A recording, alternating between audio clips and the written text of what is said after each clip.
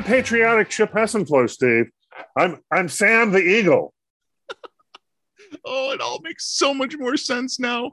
We're just a couple of guys sitting around talking about things that are important to us. Hopefully they're important to you. If you need more information, there's so many great ways to find more information. Yes, Chip, you are the Sam the Eagle to my Fozzie Bear so much. Well, Sam knows exactly what today is, Steve. It's Flag Day. Happy Flag Day, everyone. A red letter day in my household for sure. Happy Flag Day. Put up your Betsy Ross, Steve. Put up your Betsy Ross. That sounds like the name of your third album. It could be. It could be.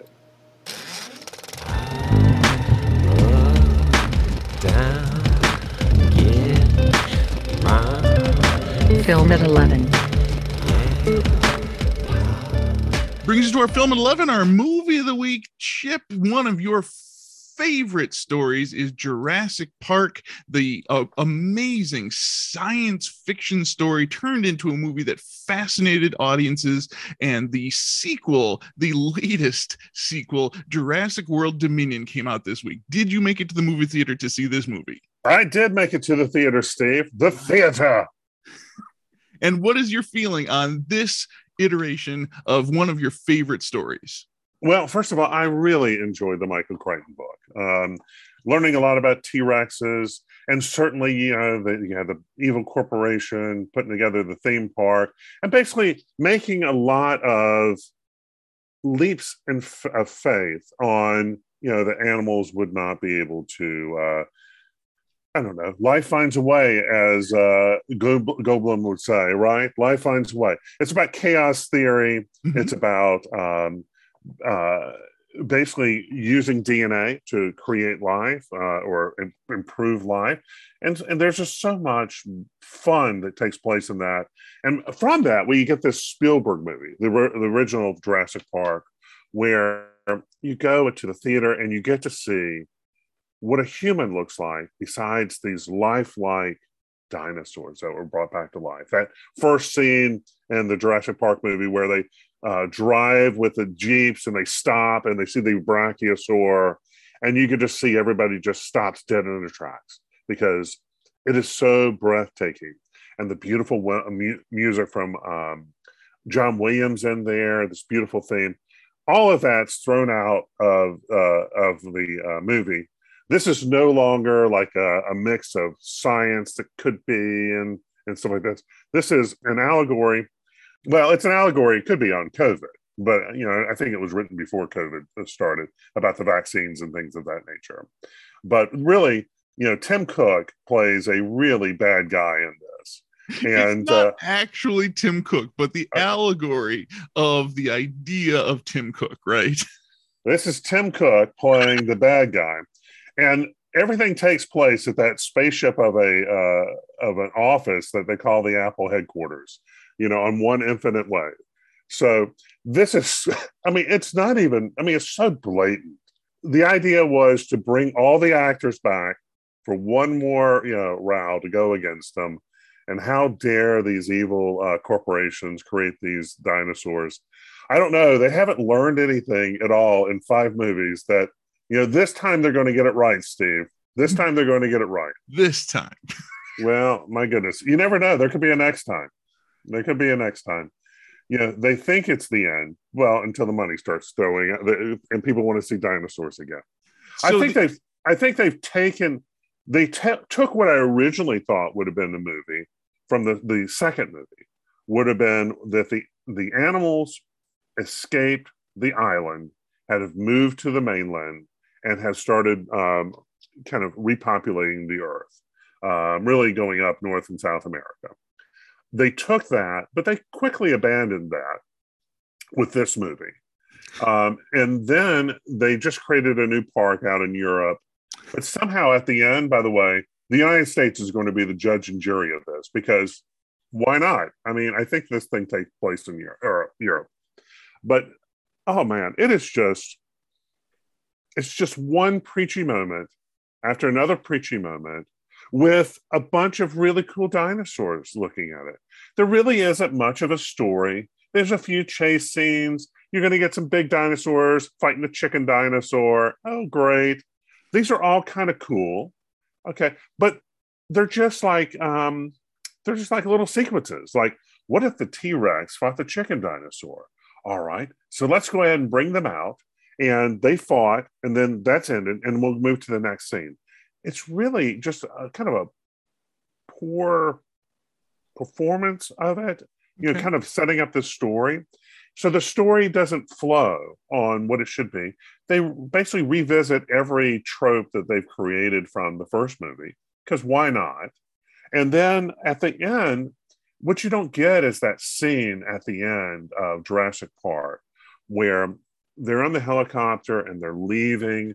The beautiful music starts playing, and you're looking over at the birds flying, and you're going, birds and dinosaurs have a connection. And you're realizing the science of it and the beauty of nature and all this other stuff. There's just so much being said there. This one is just awful. There's just not that moment of it. So everything is just kind of a piecemeal comic book and just bad. I'm going to say 25 out of 100. We've got to stop making sequels because they're just not good. And the other part I want to say is that in California, they're just this bubble of what they're riding with. It's like no one else can have a place at the table. All corporations are evil. The government's going to solve everything. As opposed the American government, the very specific American government, not the European Union. Well, in this one, it is the American government, but it could be any government at that point. Oh, I'm sorry, except for corrupt officials. And they make lots of commentary, like, I bring you into the corporation and I promote you so quickly and get your salary up so quickly that at that point you're willing to compromise your values. And then what we have here, and by the way, this does make a commentary. I forgot to mention this. The whistleblower of this is from a different generation, and it is a younger generation. And this basically, is it asking the younger generation to be the whistleblower of what they perceive to be bad? But once again, the guy is no doubt he's Tim Cook, and the place this all takes place is the Apple headquarters. This is awful. Do we really have to vilify people who run large corporations on this level? It just seems to be just a bad precedent. At least you have Jeff Goldblum, Sam Neill, and Laura Dern returning. Oh, great. Sam is like 1,000 years old in this movie. And you can see the age has worked on him. He is healthy. He's in good shape, but certainly he's an older man. Laura Dern is the Laura Dern I always love. They always seem to give her the parts that are like the trigger warning moments for me. For this one, it's the same stuff. Like, oh. And then Jeff Goldblum is not the Jeff Goldblum that we like. No, they've kind of taken his the charm from the that he had from the first movie, and that he continues to play this. Basically, he plays himself now. Yeah, and they've moved into this character who has infiltrated the like life is damned. We've damned the earth, but I might as well make the best of it. That's it. That's basically his way of dealing with things. And as he says, I've got to support 5 kids. So he joins the evil corporation, well, only to damn the evil corporation and bring Laura Dern in. And then we have the Jurassic World cast, who basically, just do a lot of running. It's just, we're going to do a lot of running. And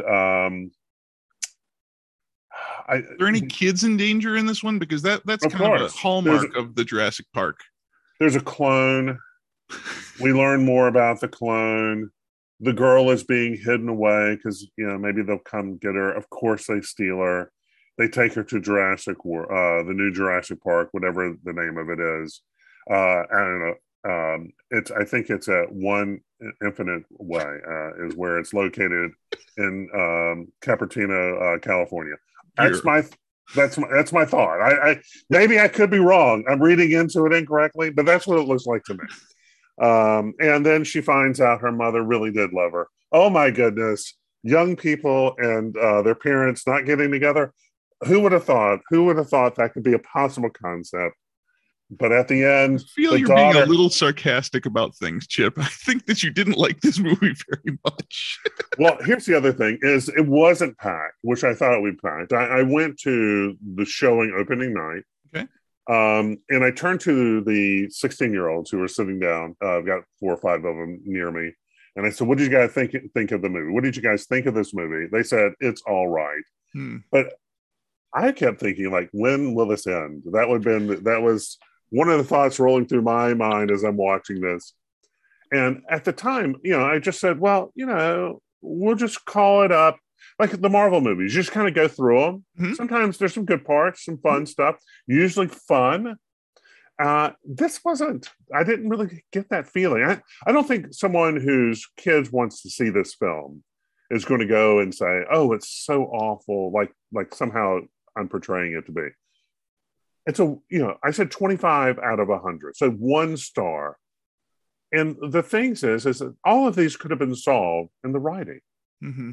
Where it could have been just something like, can we get maybe a little more of the science of the dinosaurs? And why they kind of addressing it without addressing it. Why the Jurassic Park dinosaurs didn't really have feathers or fur and stuff like that, but how the science has changed. And that's where we get the chicken dinosaur, by the way. It's a great big chicken that runs around with big, sharp Wolverine claws. He's not a man, he's a chicken, boo. Well, and that one has feathers. So it's a big chicken. My point being is that we don't really get the evolution of that. We don't get why this is going to be something. The guy's like, well, we're going to be able to solve Alzheimer's, and we'll be able to solve, all sorts of stuff through studying the dinosaurs. Of course. Of course.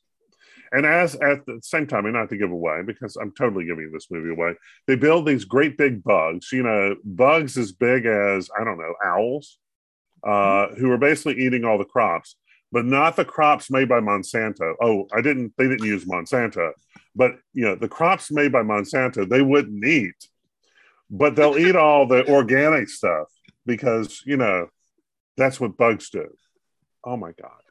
I mean, it's just so like one-sided. I'm not saying these corporations are pristine and all that other stuff, but there's people working that. They want to feed people. They want to make sure people are healthy. Steve Jobs certainly made no point. I mean, he was going to make money, mm-hmm. but he wanted to give you the experience that you wanted. Yeah. And so, jeepers, man, it's like no one... There's not a break, as in like, oh, and I can't help but think this is how a generation thinks of the world, mm-hmm. followed by teaching the other generation of this. This is like the wealthy moms who won't get their kids to get their vaccines. That's who wrote this, and that's who's directing. They're too smart to be that dumb, is really what it comes down to. Oh, there you go. Chip is fired up about Jurassic World Dominion. Well, there you go, Steve.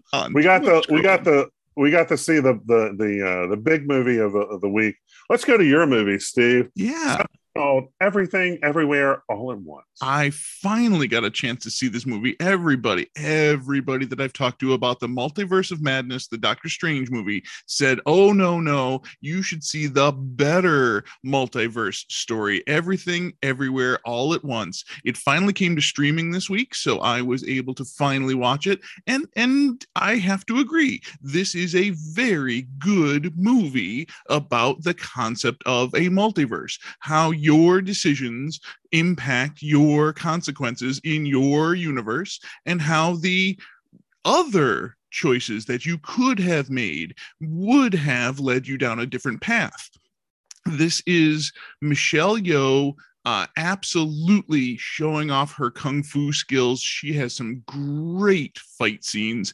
This is Jamie Lee Curtis literally letting it all hang out and just being a wonderful comic foil in this story. James Hong, who is in everything, just has a great starring role in this, and it's amazing to see the transformation, the acting that James Hong can put into a part where we think he is one type of character, and then he gives us a very, very strong opposite type in this film. Excellent. So would you recommend this film? I think everybody who has been studying the idea of multiple universe theory, everyone that enjoyed the Spider-Man multiverse, the Doctor Strange multiverse, this is a really good way to think about multiverse and how these universes and your choices and your consequences might collide. This is a very silly at some points in this storytelling. This is very character driven, much more character driven than the Doctor Strange version of this was. And you will be fascinated by all of the possibilities that are reviewed in this. Okay. Well, that looks like it's pretty good, Steve. Everybody that has seen it has told me that this is one of their favorites of 2022 so far. Well, I look forward to seeing this. Steve, that's not the only film you got to see this week. You got to go back into the treasure chest of ancient films back in 1997 and watch. Oh, is that Jodie Foster? Yes, the Jodie Foster vehicle Contact from 1997. This is one of my favorite films of all time. This is top 10 movies. The idea here is this scientist who is working on the search for extraterrestrial life, SETI, listening to all of the radio signals in the universe and trying to find evidence of life off world, finds that evidence, finds that moment where she hears something, a signal coming from space that couldn't possibly be a natural phenomenon. It has to be alien life.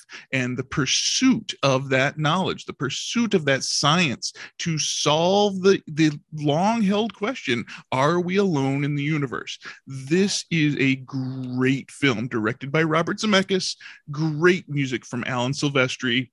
You said Jodie Foster is the star of this, but I forgot about John Hurt being the semi-antagonist, the sometimes antagonistic character who is the crazy billionaire who actually does the funding for this. Tom Skerritt is the actual antagonist. He does a fantastic job of just being that misogynistic, how dare you step on what I was saying to say what you have to say, Tom Skerritt. Fine. Wonderful. Matthew McConaughey. Hey. No, that's that's what's happening. All right is Matthew McConaughey. All right. Matthew McConaughey is spectacular in this movie. He is the perfect actor to play a priest who has a difficult time weighing the difference between faith and science. He does a great job in this, along with, of course, James Woods, who is just spectacular. This is one of my favorite movies of all time. Steve, you got to see this on a special format. Yeah, I bought this movie again this week, Chip. This is the third or fourth time I've bought this movie in the last 25 years. I have this movie on Blu-ray in my archives in the basement.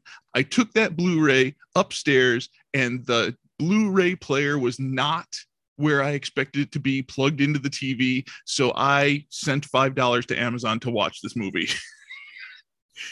The question that I have on that is where are we on the rights to watch these things? There is no free streaming method to watch this 25-year-old movie right now. Should I? Not right now. Okay. Not right now. I had to pay $5 to Amazon to watch this movie, but I had the Blu-ray in my hand. The question that I'm running into is whether I should maintain my library of media or if that is completely useless. Well, isn't that interesting? Mm-hmm. And what I mean by that is what we've determined is if we can find things easily, people are willing to either pay for it. But if we start making things difficult for them, people will start pirating. This is and there's one of the challenges. And we start going into the movies being released this week. We're recognizing that the streaming wars they're basically taking a lot of this middle movie stuff that's available out there, and they're moving it in a way that maybe you'll be able to see it, maybe you won't be able to see it. You know, how many $15 or $10 a month subscriptions are you willing to take on? Mm-hmm. And I'm looking at, and I just went to justwatch.com. You're right, Steve. You can rent it for $3.99 all across the board, or purchase it for $4.99. So guess which one I did for the extra dollar. I'm going to watch this movie soon again at some point in the future. So investing that dollar in this was valuable. And here's where it really gets kind of crazy is this justwatch.com does not show, like, does HBO have the rights to this? Does Netflix have the rights to this? It doesn't look like it's on any of those. So you're going to have to have it, own a copy, or you're going to have to rent a copy or buy a copy. And remember when I watched Better Off Dead a few weeks back, I could not find that anywhere, including the ability to pay to watch that movie. I had to use the DVD copy from the archives. So those are the situations where I am certainly at a crossroads trying to figure out what of this material do I need to maintain? One day, Chip, I will move out of this house. And do I want to move all of that plastic media, all of those DVDs and Blu-rays that I've acquired in this house for the last 2 decades? Well, and there's the question that I keep taking on as I move around. Mm-hmm. You start getting rid of stuff. I got rid of my DVDs. Mm-hmm. On the second move because I said that's crazy, and my CDs valuable. That I've had since I was a kid are all gone, along with my cassettes. And for those kids who don't know what those are, you don't need to look it up on Wikipedia, kids. Opening this week, we've got some really interesting movies, and yes, you're right, there's a division between the theatrical releases and those streaming services. All right, Steve, we've got Buzz Lightyear coming out this year. I mean, this week we've got Lightyear. It'll be released Friday. In theater. All right. Not on streaming on Disney Plus. This is a Disney property that they have decided is worthy of the theatrical release. And look who it stars, Steve. Captain America himself, Chris Evans, as the voice of Buzz Lightyear, and James Brolin as the voice of Emperor Zurg. You might remember James Brolin is the father of an actor named Josh Brolin, who played Thanos. So why would they change the voice of Lightyear? There's something to be said for putting Chris Evans's name on a property at this point in the Disney IP. Chris Evans is very popular. Tim Allen is not nearly the same draw that he used to be. And this is not the same Buzz Lightyear from the Toy Story series. This is the real life story that led to those toys. All right, so I'm looking at an article. Basically, it says that, Tim Allen hasn't addressed it. That's interesting. Maybe he asked for too much money. So maybe, and Chris Evans maybe was willing and able to do it. Maybe under contract with Disney. Interesting. I look forward to this. This has gotten very high ratings in all the reviews that have come out so far. I look forward to Lightyear being one of those movies that goes on and I watch it 25 years from now. Steve, that's not the only young person's film being released this week. Yeah, there's a movie called The Lost Girls. This is yet another retelling of the Peter Pan story. This one focusing on the grandmother and the mother and the granddaughter all being a part of Peter Pan's tale. So when your IP comes out of being held and anyone can play in your sandbox, you get lots of different movies. This one seems to be like I should say a teen film, not a young person's film, because of course Peter Pan is a story of, growing up. Yeah, or not growing up, and the nostalgia and the desire to never grow up. And it looks like Peter has not forgiven Wendy. So this actually looks very interesting. I'd be interested in seeing sort of the take on this. And so this is being released now, which brings me back to probably what I would say is my favorite of the Peter Pan films, the one from 2003. And in fact, the theme was so strong, Disney actually picked it up. This was not a Disney film, but it was certainly, but back in 2003, they made a really good version of Peter Pan. And if you're looking for that backyard a movie to watch with young people, I would say this is really good. It is of the play, and certainly it is a very it's a mixture of a movie, is a movie presentation, but it's got a little bit of theatrical part to it. Interesting. As far as when they're flying and stuff like that. Of course, no week would be complete without mentioning the gentleman that was in court for so long, Steve, Johnny Depp, and 2004's Finding Neverland. So before he heard of Amber, he did one where he played J.M. Barrie, which was actually it was kind of what inspired him to write Peter Pan. And of course, who can go through a month without thinking of, Spielberg's homage, pastiche to Hook, Grown Up, which stars Robin Williams back from 1991. It wasn't really well received back then at all. Well, Robin Williams was still a hot commodity. So I remember thinking, a Robin Williams movie, I want to see that. But I didn't really care much about the rest of the story. Well, Spielberg was attached to it also. Yeah, it was a Spielberg film, but it was Robin Williams being Robin Williams so much. I looked forward to seeing that childishness that Robin Williams brought to the screen. And of course, who can forget Geico's commercial with Peter Pan? Do you remember this one? No. Oh, well, press on it and watch it. Don't watch commercials, Chip. It is one of the true joys. It is like a 50th reunion, and everyone has grown up except for Peter, and he shows up being the kid, and nobody is happy as he's doing kid jokes on all the older people. You should watch it. Yeah. Very, very funny. The idea of not growing up is definitely something that is an easy tale to tell. You forgot the movie Pan from 2015, the Hugh Jackman being Hook in Pan. Yeah, no one watched that.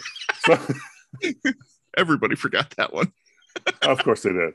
All right, so Steve, that's not the only young person's film or growing up film. We have one that is not a documentary, but kind of looks like a documentary. It is a documentary. These are not actors portraying parts. These are two women in the rugged mountains of the American West. This one is called Bitter Brush. So you mean it's got teen girls riding horses? Of course, with this beautiful cinematography. Yes. By the way, it's gonna be breathtaking. You have a big screen TV for a reason, and it's too bad your screen can't be even bigger because you're going to be going through all these beautiful mountains, and it's going to be like young girls and horses. I think there's going to be a market for this, Steve, if they could find the people to watch it.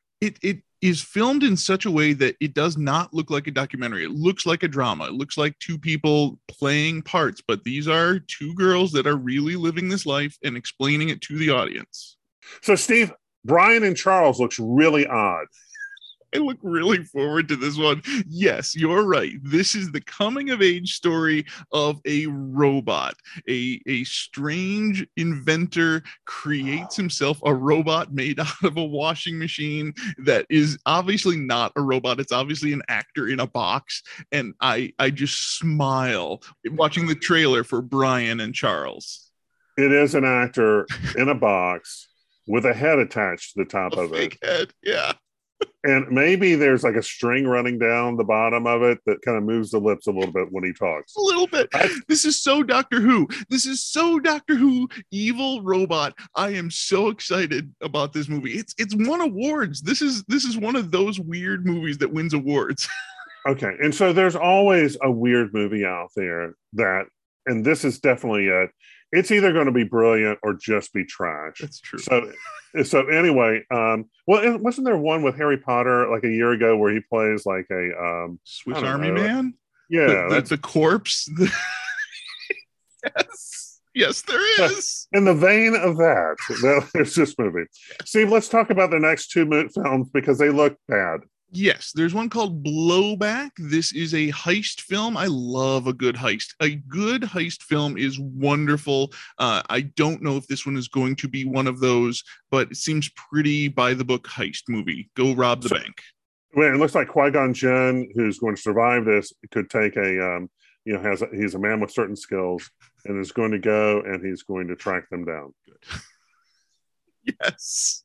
There's another one. Well, I mean, Qui-Gon Jinn is not in this film, but I mean, it could be. Somehow Liam Neeson was busy that week and couldn't do this. Because it's a one-word title, you assume it's a Liam Neeson movie. That's a good assumption in 2022, my friend. There's a movie called The Good Neighbor. This is a weird story about two people who accidentally kill a young lady on a bicycle, and the tragic turn that they don't report this to the authorities.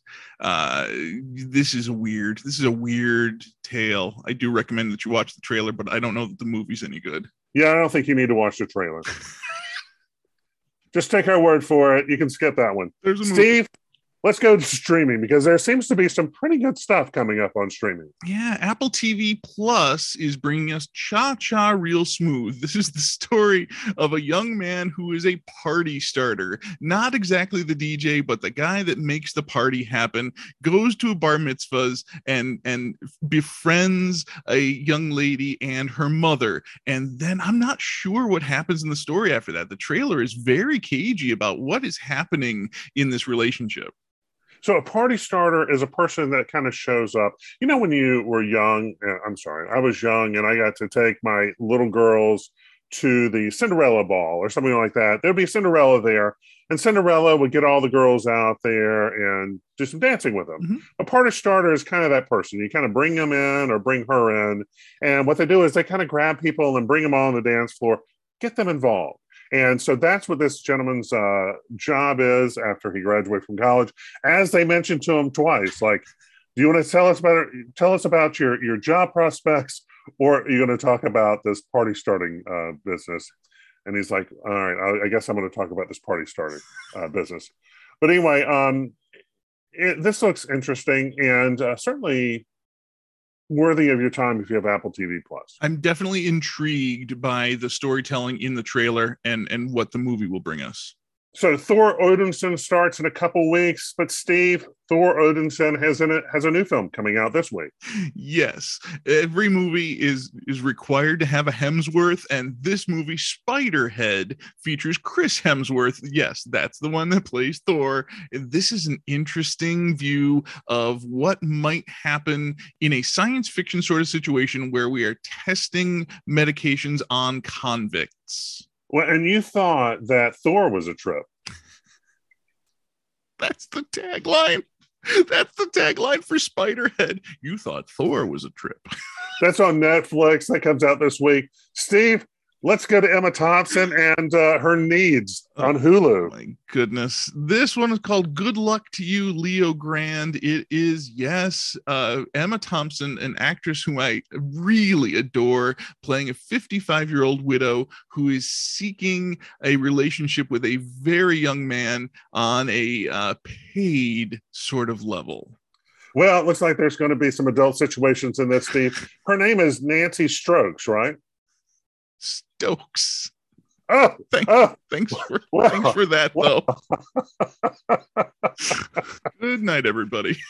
Steve, Paramount Plus has something fun for us. Yes, this might be my streaming pick of the week. It's called Jerry and Marge Go Large. This is an all-star cast: Bryan Cranston, Annette Bening, Rainn Wilson, and Michael McKean, trying to outwit the local lottery. And he's a mathematician. My fear for this movie is it's going to teach people that somehow that playing the lottery is a way to wealth. Do you think that the lottery commission funded this movie? Because the idea, the real pie in the sky dream of the lottery is that you are smarter than the system. Oh my goodness. So the premise of it is that Jerry and Marge are getting ready to retire. They don't have enough money.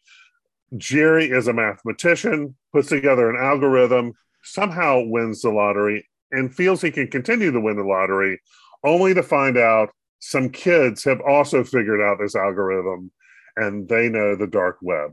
So, all the fears that, I don't know, retiring people could go through, not having enough money, and that the younger generation somehow has an upper hand on them. Holy cow. I really like this trailer. I really think that this is a winner of a movie. Well, in fact, the streaming movies this week actually look pretty good in comparison to many of the theatrical releases.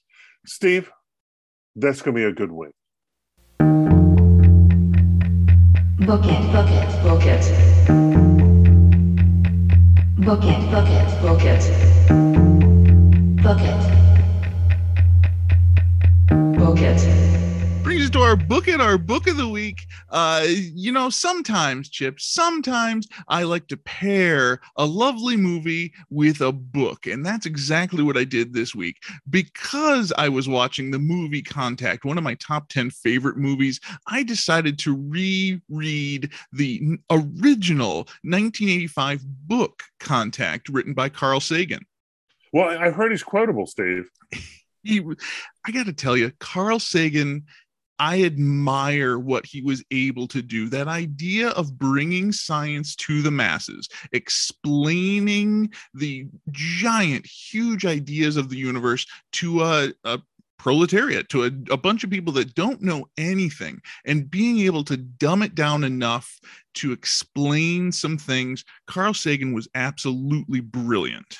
So, Steve, tell us a little bit about what the premise of this book is. The premise of this story is, once again, the idea of aliens making contact with the world, having a real hard science looking at the sky, looking at the stars, listening to all of the radio signals and TV signals that might be emanating from any of the billions of stars in the sky. We started broadcasting in the 1940s and radio a little bit earlier than that. And the idea of those radio and TV signals literally left our planet and zoomed through the universe. What if somebody somewhere out there was able to understand those signals that we sent out?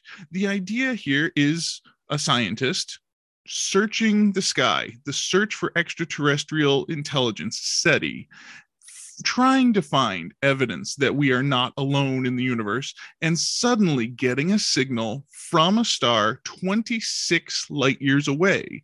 And that signal is the bounce back broadcast of Adolf Hitler opening the Olympic Games 26 years previous. Well, that doesn't sound like fun. Well, that being that was the first television broadcast, the first major television broadcast. In fact, I'm glad you mentioned it because I did not know that. That really was the first. It was a big achievement for the world, Wow. that moment being captured on television and broadcast around the planet for the opening of the Olympic Games. That was historic. And if that signal was received by alien life outside of Earth, they wouldn't know the context of Adolf Hitler. They wouldn't know the context of the swastika. They saw this broadcast. Because that planet is 26 light years away, when they repeated it back and it came back to us 52 years after its broadcast, the symbolism of that becomes an issue, and the conversation of history and science and religion becomes a very big part of the conversation in Contact. So ultimately, what do you think the message of this book is? Well, Carl Sagan certainly was trying to enlighten the world, trying to explain the hard science, the things that we really know about the wider universe. And he here is giving us the hard science wrapped up in this beautiful drama with this great character who's able to express the difference between religion and science, the difference between faith and understanding. And Carl Sagan is able to write about the difference of opinions that is the religiously based thinking and the science-based thinking, and to come to a very interesting, happy medium between people of faith and people of science. I really enjoy that he doesn't discredit any thinking, but at the same time says, here's what is truth. So what did he say is truth then?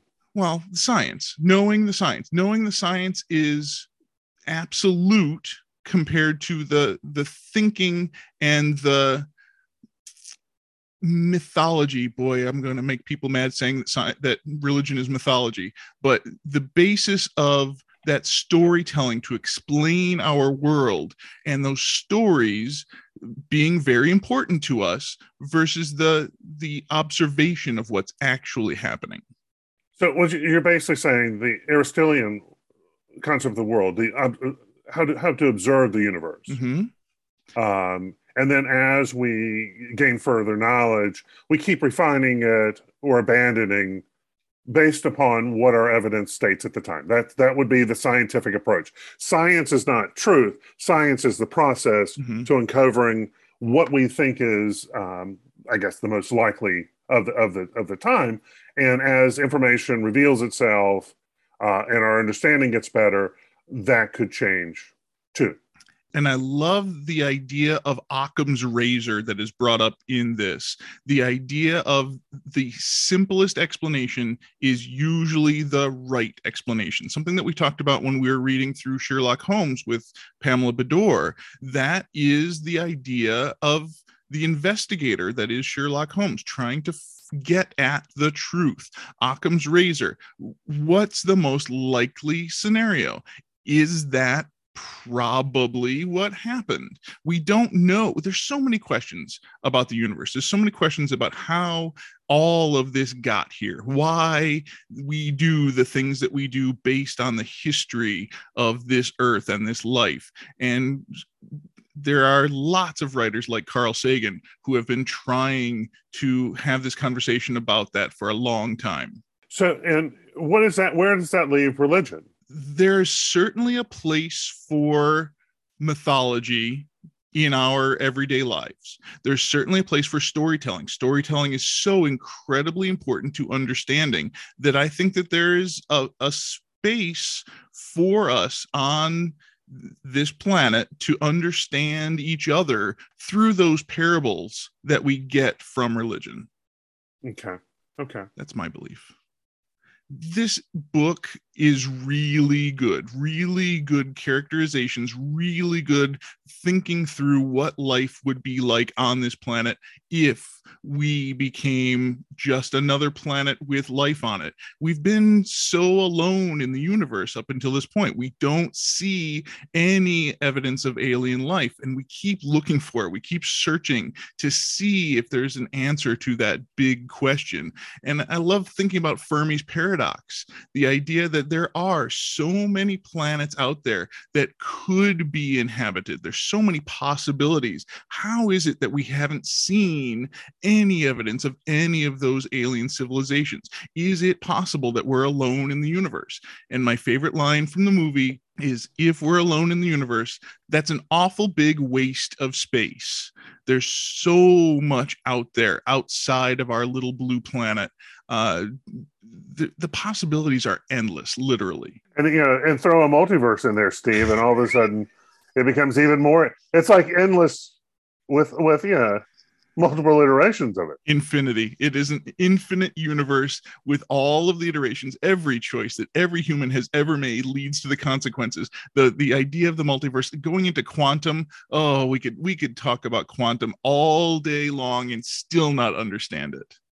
Well, isn't it interesting? Because I think that the idea is the universe is finite, but I mean, for all intents and purposes, for us, it's infinite, because we may never be able to get to the finite part. Right.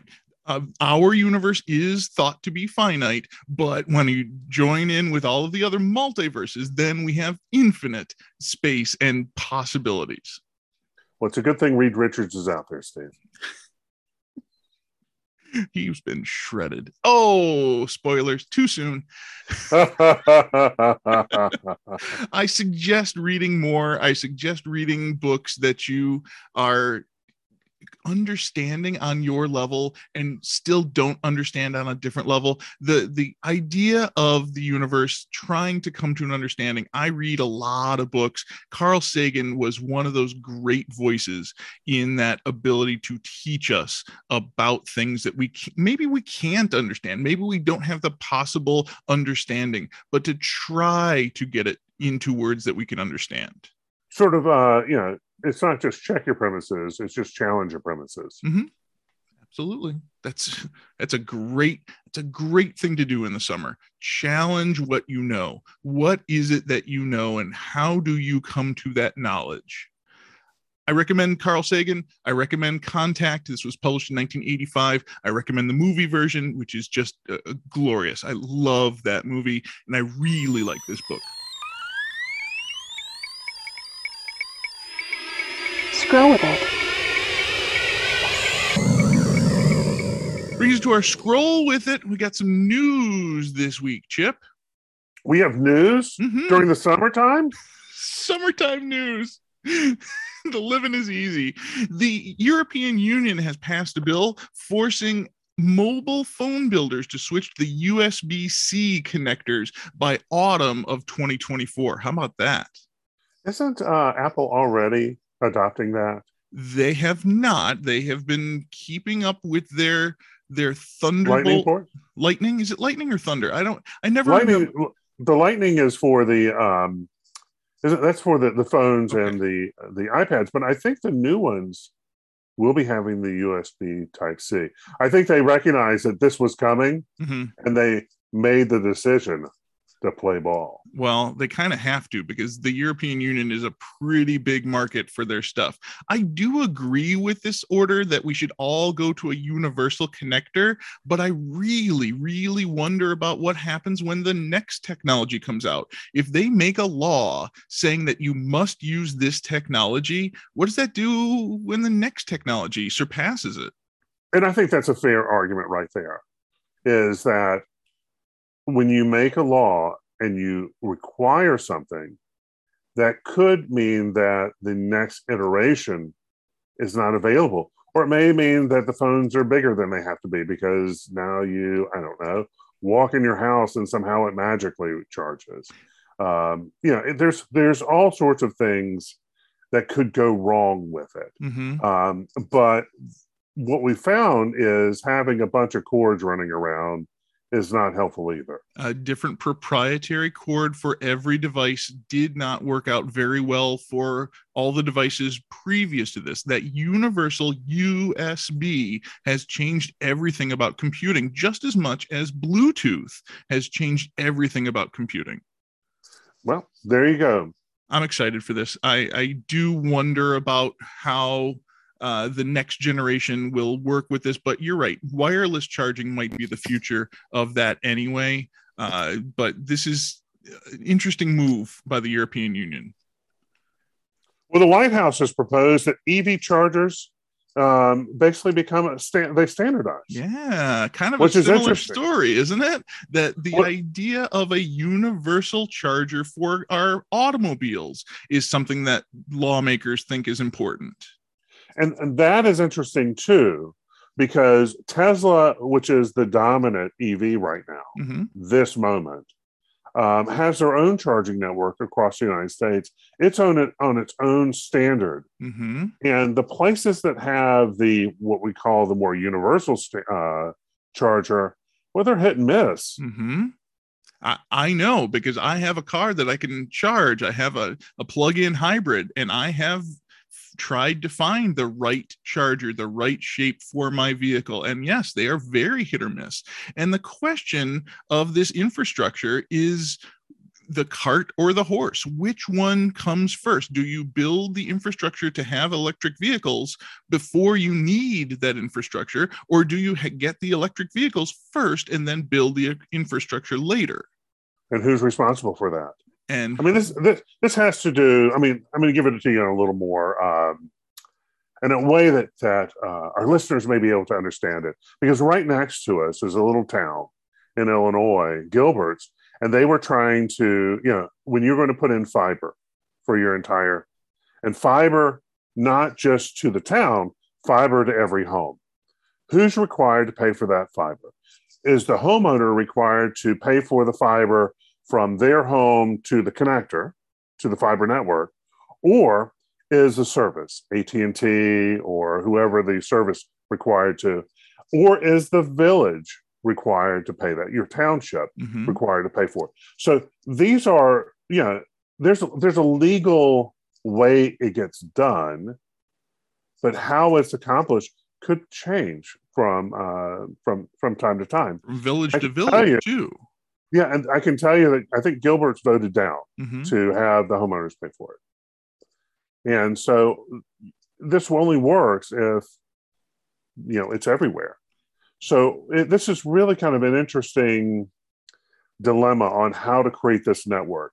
And it's a different model than the gasoline stations. But, I don't know. Maybe it's going to be. It happens in the cities quickly, and it happens in rural areas at a different speed.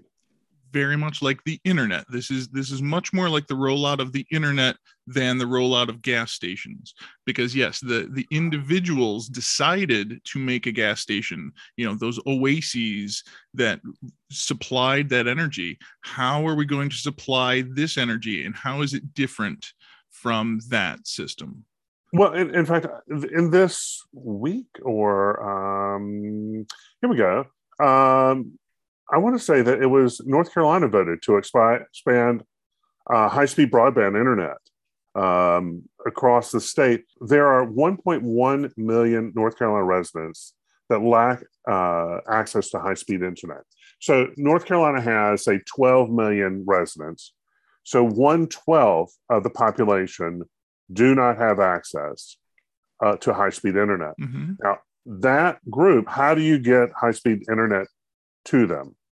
Now, if you're in Chicago, they would force the broadband service to work with the poor areas when they're installing the wealthy areas everywhere, with the idea of trying to get access to everyone. Because you could see where wealthy communities, it would be there easier. But as you start moving to rural areas, going up and down a mountain, these are very expensive. When you start getting to low density populations, it's a lot more expensive. And so I don't know, man. You could see In big urban areas, not an issue.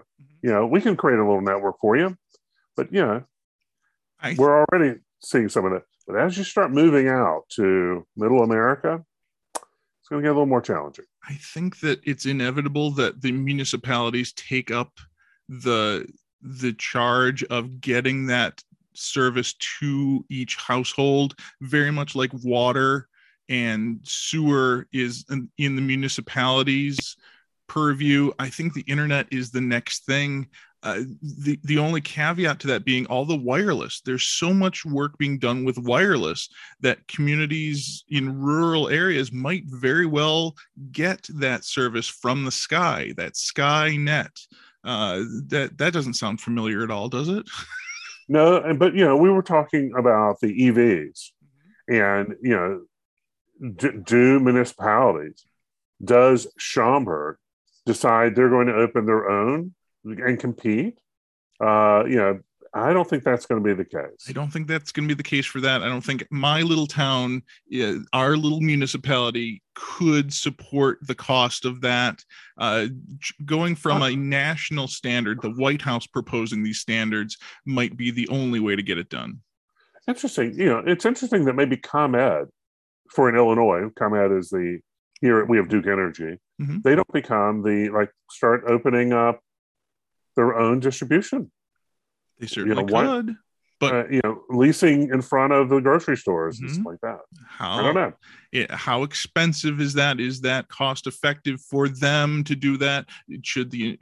Are there other smaller companies that are doing that now, putting up the grocery store chargers? Yes. Is that making them money? I don't know the answer to that. I did find one at the grocery store across the street from my part-time job though yesterday, and I was like, all right, I am charging my car. Really? Yeah. Yes. Is there one at Whole Foods? I know Whole Foods, they have the Tesla charging. I do not know. I haven't. The only Whole Foods is to Schaumburg, Steve. Yeah, it's Schaumburg. I'm not going to Schaumburg for my groceries. The Los Angeles Chargers declined to comment on both of these charging stories, by the way. Dun, dun, dun. We're here all weekend. They're busy in NFL, Steve. They're busy with football deals. I wrote that joke at the beginning of the week, and I just wanted to share it, even though it's not a great joke and it was bad delivery. Just move on, folks. Just move on. The United States has lifted its COVID-19 testing requirements for travelers entering the country effective on Sunday. So those of you outside of the country who are waiting to come back in, there's no more testing requirements. So there's another good sign for the pandemic, ? Well, we don't know, Steve, and we'll never know. That's the whole point, is that we'll never know. Is it a deal? Well, maybe COVID's coming back. You never know. It's certainly possible that the mutations will come back for us in the fall. We'll see what happens. We got a lot of stuff on the calendar this week. Today, once again, is Flag Day. Happy Flag Day to everyone who celebrates. June 16th is Captain Picard Day. So make sure that you celebrate the captain of the Enterprise. June 9th. Earl T. Earl Grey. Hot. Make that day so, Steve. Make it so. Make it so. June 19th, Sunday, is Father's Day. Chip, happy Father's Day to you. Happy Father's Day to you. Thank you, sir. I hope all of the other fathers out there are being treated well on Sunday. And you know how Father's Day goes compared to Mother's Day, right? Father's Day is leave me alone. Steve, the lawn still needs to be mowed, Steve. Yeah. It's Father's Day. June 19th is also the celebration of Juneteenth this year, something we've talked about on this show years and years and years, but now it is a national holiday. So happy Juneteenth on Sunday the 19th. And Walmart may or may not have some ice cream for you. Oh boy. Oh boy. Oh boy. What a situation that is. Whoo. June 20th is the 42nd anniversary of the Blues Brothers movie that came out in 1980. That was 42 years ago, my friend. Still one of my top 5 favorite movies of all time. And Carrie Fisher is still angry about it. Yes, even little girl version of Carrie Fisher is probably up for the next role in the next Blues Brothers. I would watch the heck out of that, by the way. That little girl is doing such a great Carrie Fisher impression on Obi-Wan Kenobi. I'm in. Give me more Blues Brothers. I don't know, Chip. I think we have enough information to survive another week. What do you think? Only if we can come back next week, Steve. Yes, sir. We would love to hear from you. Give us a call or a text. Our phone number is 805-410-4TMS. Our website is toomuchscrolling.com, or email is toomuchscrolling@gmail.com. We're on Twitter and Instagram and Facebook. We're on Spotify and Apple Podcasts and YouTube. And you can always ask your smart speaker to play the latest episode of Too Much Scrolling. I want to thank you again for listening to Too Much Scrolling. I'm Steve Fodor. And I'm Sam the Eagle, or Chip Hessenflow, either one. We'll see you in the future. What I want to talk about is what I want to thank you for. What I want to thank you for. It means so very much to me. Without you, I would never see the